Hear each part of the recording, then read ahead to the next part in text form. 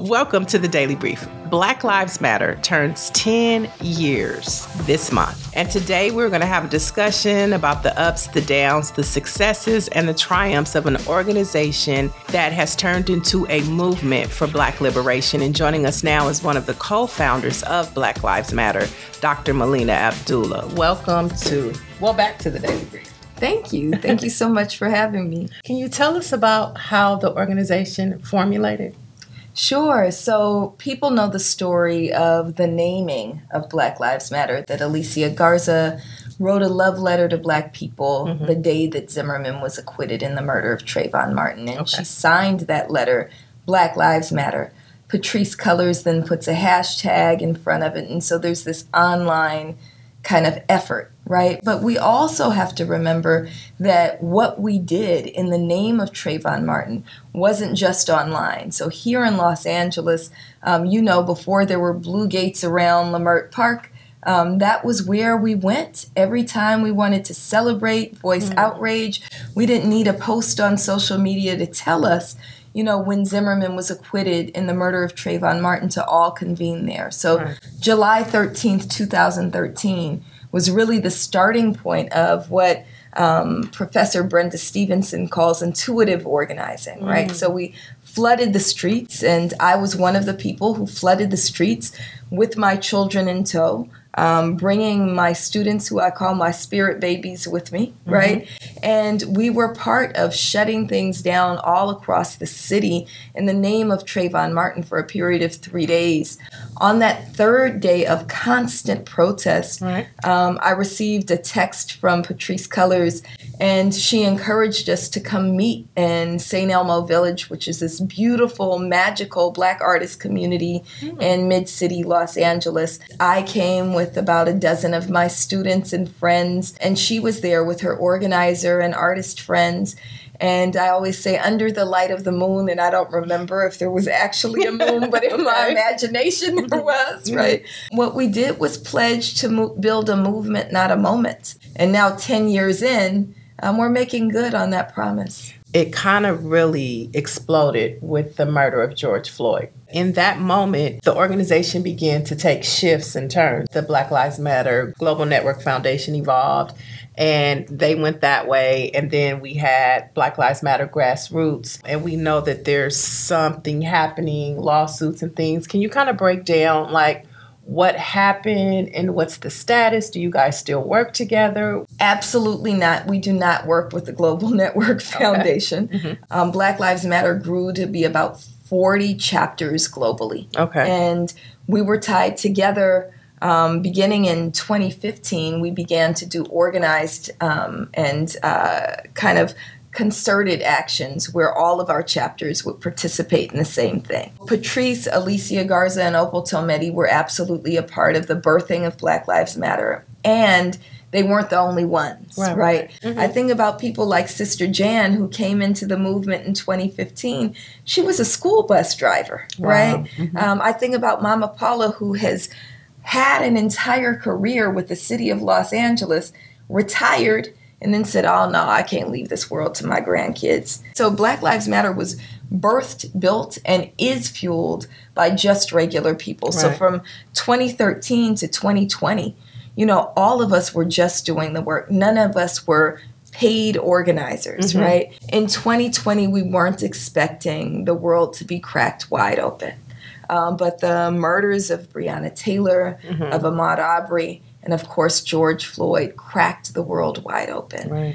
And what we saw was people who couldn't look away from the television. Patrisse, who was had formed the Global Network Foundation, decided that the Global Network Foundation could deal with kind of the back office piece of an organization that's now 7 years old. The organizers on the ground, and I was one of the lead organizers on the ground in Los Angeles, formed Black Lives Matter Grassroots because we wanted to stay connected and push the movement on the ground forward. We had trust in Patrisse, who had set up mechanisms to receive money and then grant that money back out to chapters and other aligned organizations.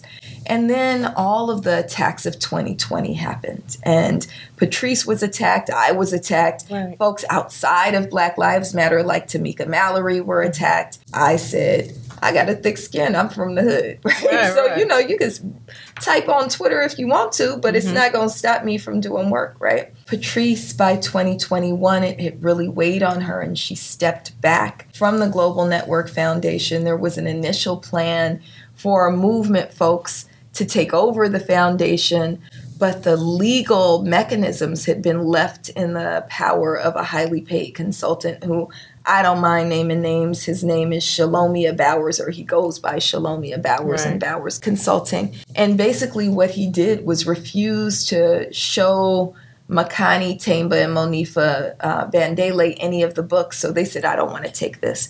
Then Patrice wrote a plan. Well, let's just transition all of the resources over to the boots on the ground and let grassroots receive everything. I was already doing all the political positioning. And what I mean by that is saying this is what we believe in as an abolitionist, Pan-Africanist organization, right? That was all kind of under my tent. I was also running most of the social media. And so she said, let's move the resources over to the grassroots side. Right. Bowers decided one day in March of 2022, I'm not giving you anything. And I'm keeping this indefinitely. Those were the words he spoke to me. And where's Patrice at in all of this? Patrice had stepped back. She had... So that means that she had no say any longer in what the Global Network Foundation was doing. As far as I know, now I want to be very clear. I've never had my hands in the Global Network Foundation. So as far as I know, according to Patrice, she had no legal authority anymore. She clearly had some moral authority, because the end of that call with Bowers was, he said to me, I hope I'm not going to have to hear about this from Patrice. And I said, you're absolutely going to have to hear about this from Patrice, because the next call I made was to Patrice. And there had been a history of consultants kind of being hired to move vision forward, move the vision Patrice had forward. And so there had been another terrible consultant before Bowers named Kylie Scales, and our chapters were up in arms about her. And so one of the reassurances that Patrice gave us is, he's nothing like Kylie. And what it turns out to be is he was far worse, because at the time he took over the organization, Black Lives Matter was worth, I would estimate, to be over $100 million. Wow. What's it worth now? I don't know. I've only seen the 990s that everybody else has seen, and it sounds like maybe half that, maybe 50 million. Oh, wow. Wow. You brought up the word abolitionist. A lot of people in the Black community are like, well, that's going too far. Why are you an abolitionist, and what do you want to see happen when you say that that's what you are? We are abolitionists in the same vein that Mama Harriet Tubman was an abolitionist, right? That she didn't say, you know what, let's reform chattel slavery. Right. We got to end chattel slavery. That's what Mama Harriet was committed to doing, and using every tool in her toolbox, in our collective toolbox, to end chattel slavery. If we're students of history, we know that policing is actually a vestige of chattel slavery, that policing, and this is indisputable, no matter what side of the political spectrum you're on, well, policing in this country hails from chattel slavery. So if you have to upend chattel slavery, you have to upend policing as we know it. That doesn't mean we upend public safety. So what does public safety look like to you? When I talk about public safety, I mean, and we mean, flooding our community with resources. The safest communities are the communities with the most resources, not the most police. When they respond to something, less than 3% of what they're responding to are actual emergencies. What police are responding to 97% of the time are things like noise complaints. The party's too loud next door. If we build strong communities, you know how to walk next door and go, knock, knock, knock. Hey, the baby's trying to sleep. Do you mind turning it down? Or I'm lonely. Can I come to the party too? Right? Right. And so those are the things that we want to work on. All right. And so let's take it a step further. What about our prison system? There's parts of prisons and jails that can be completely abolished right now today. We know that community, the vast majority of the American public, and this is across racial lines, moves with us when we say we want to abolish youth prisons. Right. That children do not belong in cages. And so we can begin with that. We can also extend that to when we think about the number of people who are incarcerated for non-crimes, for what many systems call enhancements, right? That's a whole nother population that should be immediately released. And when we talk to district attorneys, many progressive district attorneys are now moving to release those who were incarcerated as children and being held on nothing but enhancements.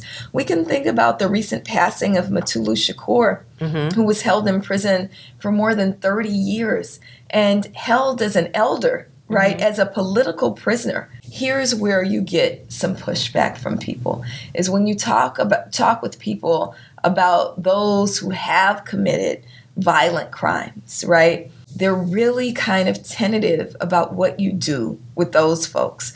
But those folks are a very, very small portion of who's actually in prison. And if we think about community investment, if we think about, making sure that every child grows up, having supports, having strong schools, having all of the things that they need and most of what they want, you also get to stopping violent crime before it happens. Right. It's just not one answer. It's like you have to change the entire system, which is why we push so much of we have to get rid of systemic racism, because it's all interwoven.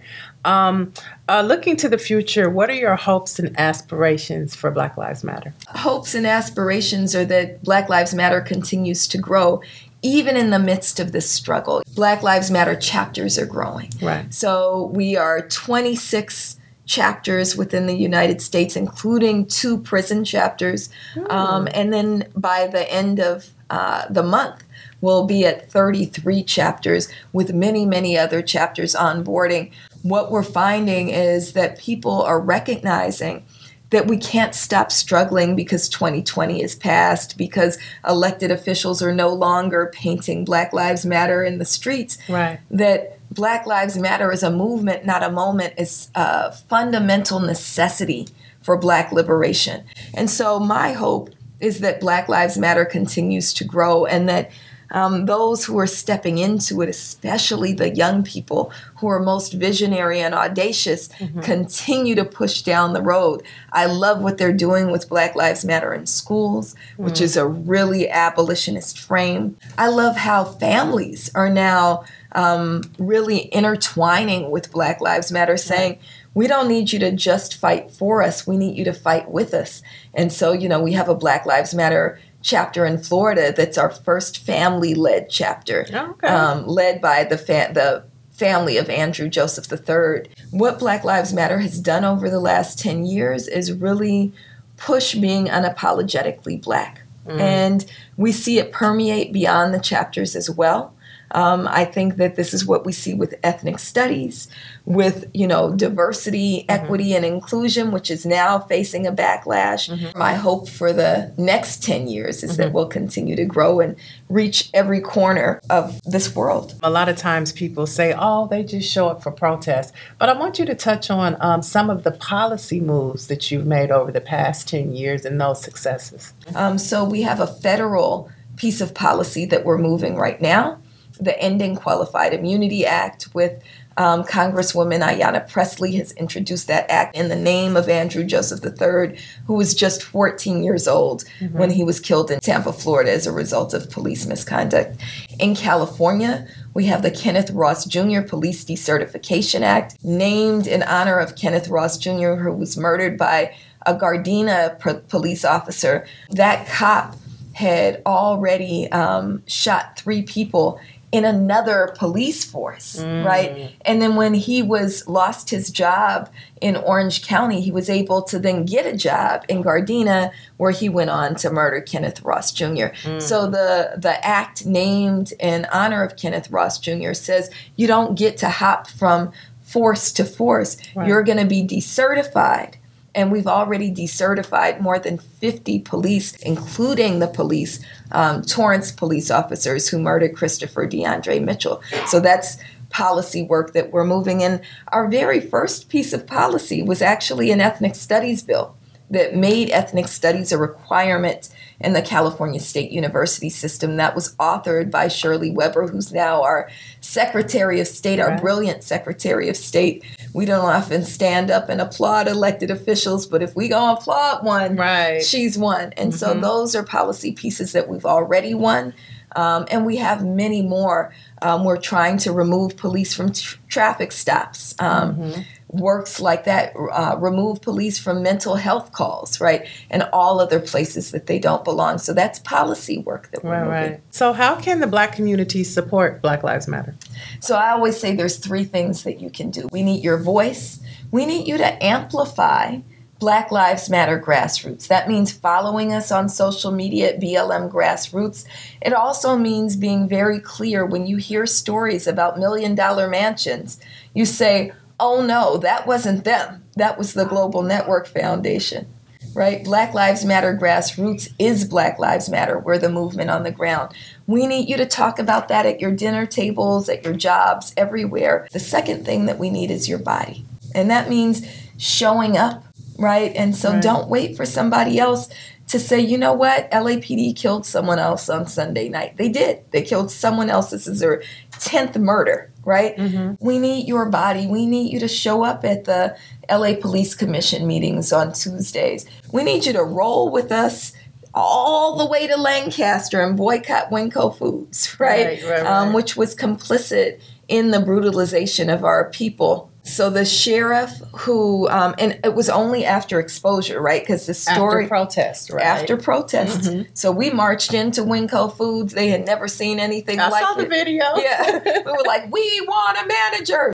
But when we shut them down that afternoon and the next day, it did bring attention and forced Sheriff Luna to remove the deputy who body slammed this Black woman elder cancer patient, right, removed from duty. And so he's not yet fired, but he's removed from duty. So protest does work, but we need people to help us protest.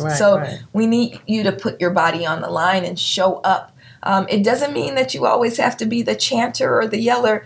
You know, some of the things that we do is we just have people sometimes just sitting and holding space and praying for us. And then the third thing that we need, and I'm going to just be straight up, they stole all our money. And so we do need resources, and that looks like dollars. We need to feed our people. We need water for our people. One of our small Black-owned businesses, Katula, which is an African clothing store, called me yesterday and said, well, what can we offer? And I said, all these families are flying in. All these people are speaking and performing. We're not paying any of them. Can you just give us 200 of something to give to these people? And they said, yeah, we can do that. We can give you, 200 small items to put in your gift bags. Nice. We asked a Black-owned Krispy Kreme. They said, yeah, we got you. We'll give you donut certificates. And so when we talk about resources, we mean dollars, and we're thankful for Black organizations like Social Justice Learning Institute, who donated $5,000 that they be struggling to get right to make this festival happen. But it also means other things, right? So those are the 3 things: voice, body, and resources. Wow. Well, I just personally want to thank you for 10 years of being on the front line. I always say sometimes, while we're at home sleeping, it's really people that are really intentionally working for the liberation of Black folks. And I am a huge fan of yours just because of who you are and what you do. And you sometimes are more unapologetic for us than we know how to be for ourselves. And so I appreciate you and Black Lives Matter for that. Thank you. And I appreciate you. And I should say, the way that you show up with the tools that you have and the resources that you have, if everybody did that, we'd be free. Well, we're getting there. Yeah. We're getting there. Yeah, that's all right. Happy anniversary. Thank you. Love you. Love and you for the latest in Black news, you want to head on over to lasentinel.net, where you know there is a space for Black Lives Matter. I'm Neo Anderson, and you have just been debriefed.